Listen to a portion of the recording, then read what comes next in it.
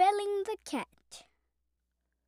The mice once called a meeting to decide on a plan to free themselves of their enemy, the cat. At least they wished to find some way of knowing when she was coming, so they might have time to run away.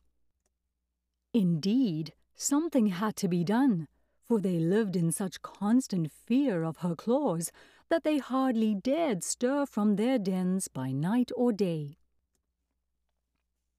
Many plans were discussed, but none of them was thought good enough.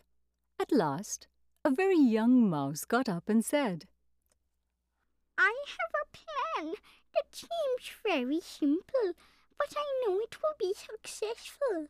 All we have to do is hang a bell about the cat's neck. When we hear the bell ringing, we will know immediately that our enemy is coming." All the mice were much surprised that they had not thought of such a plan before. But in the midst of the rejoicing over their good fortune, an old mouse arose and said,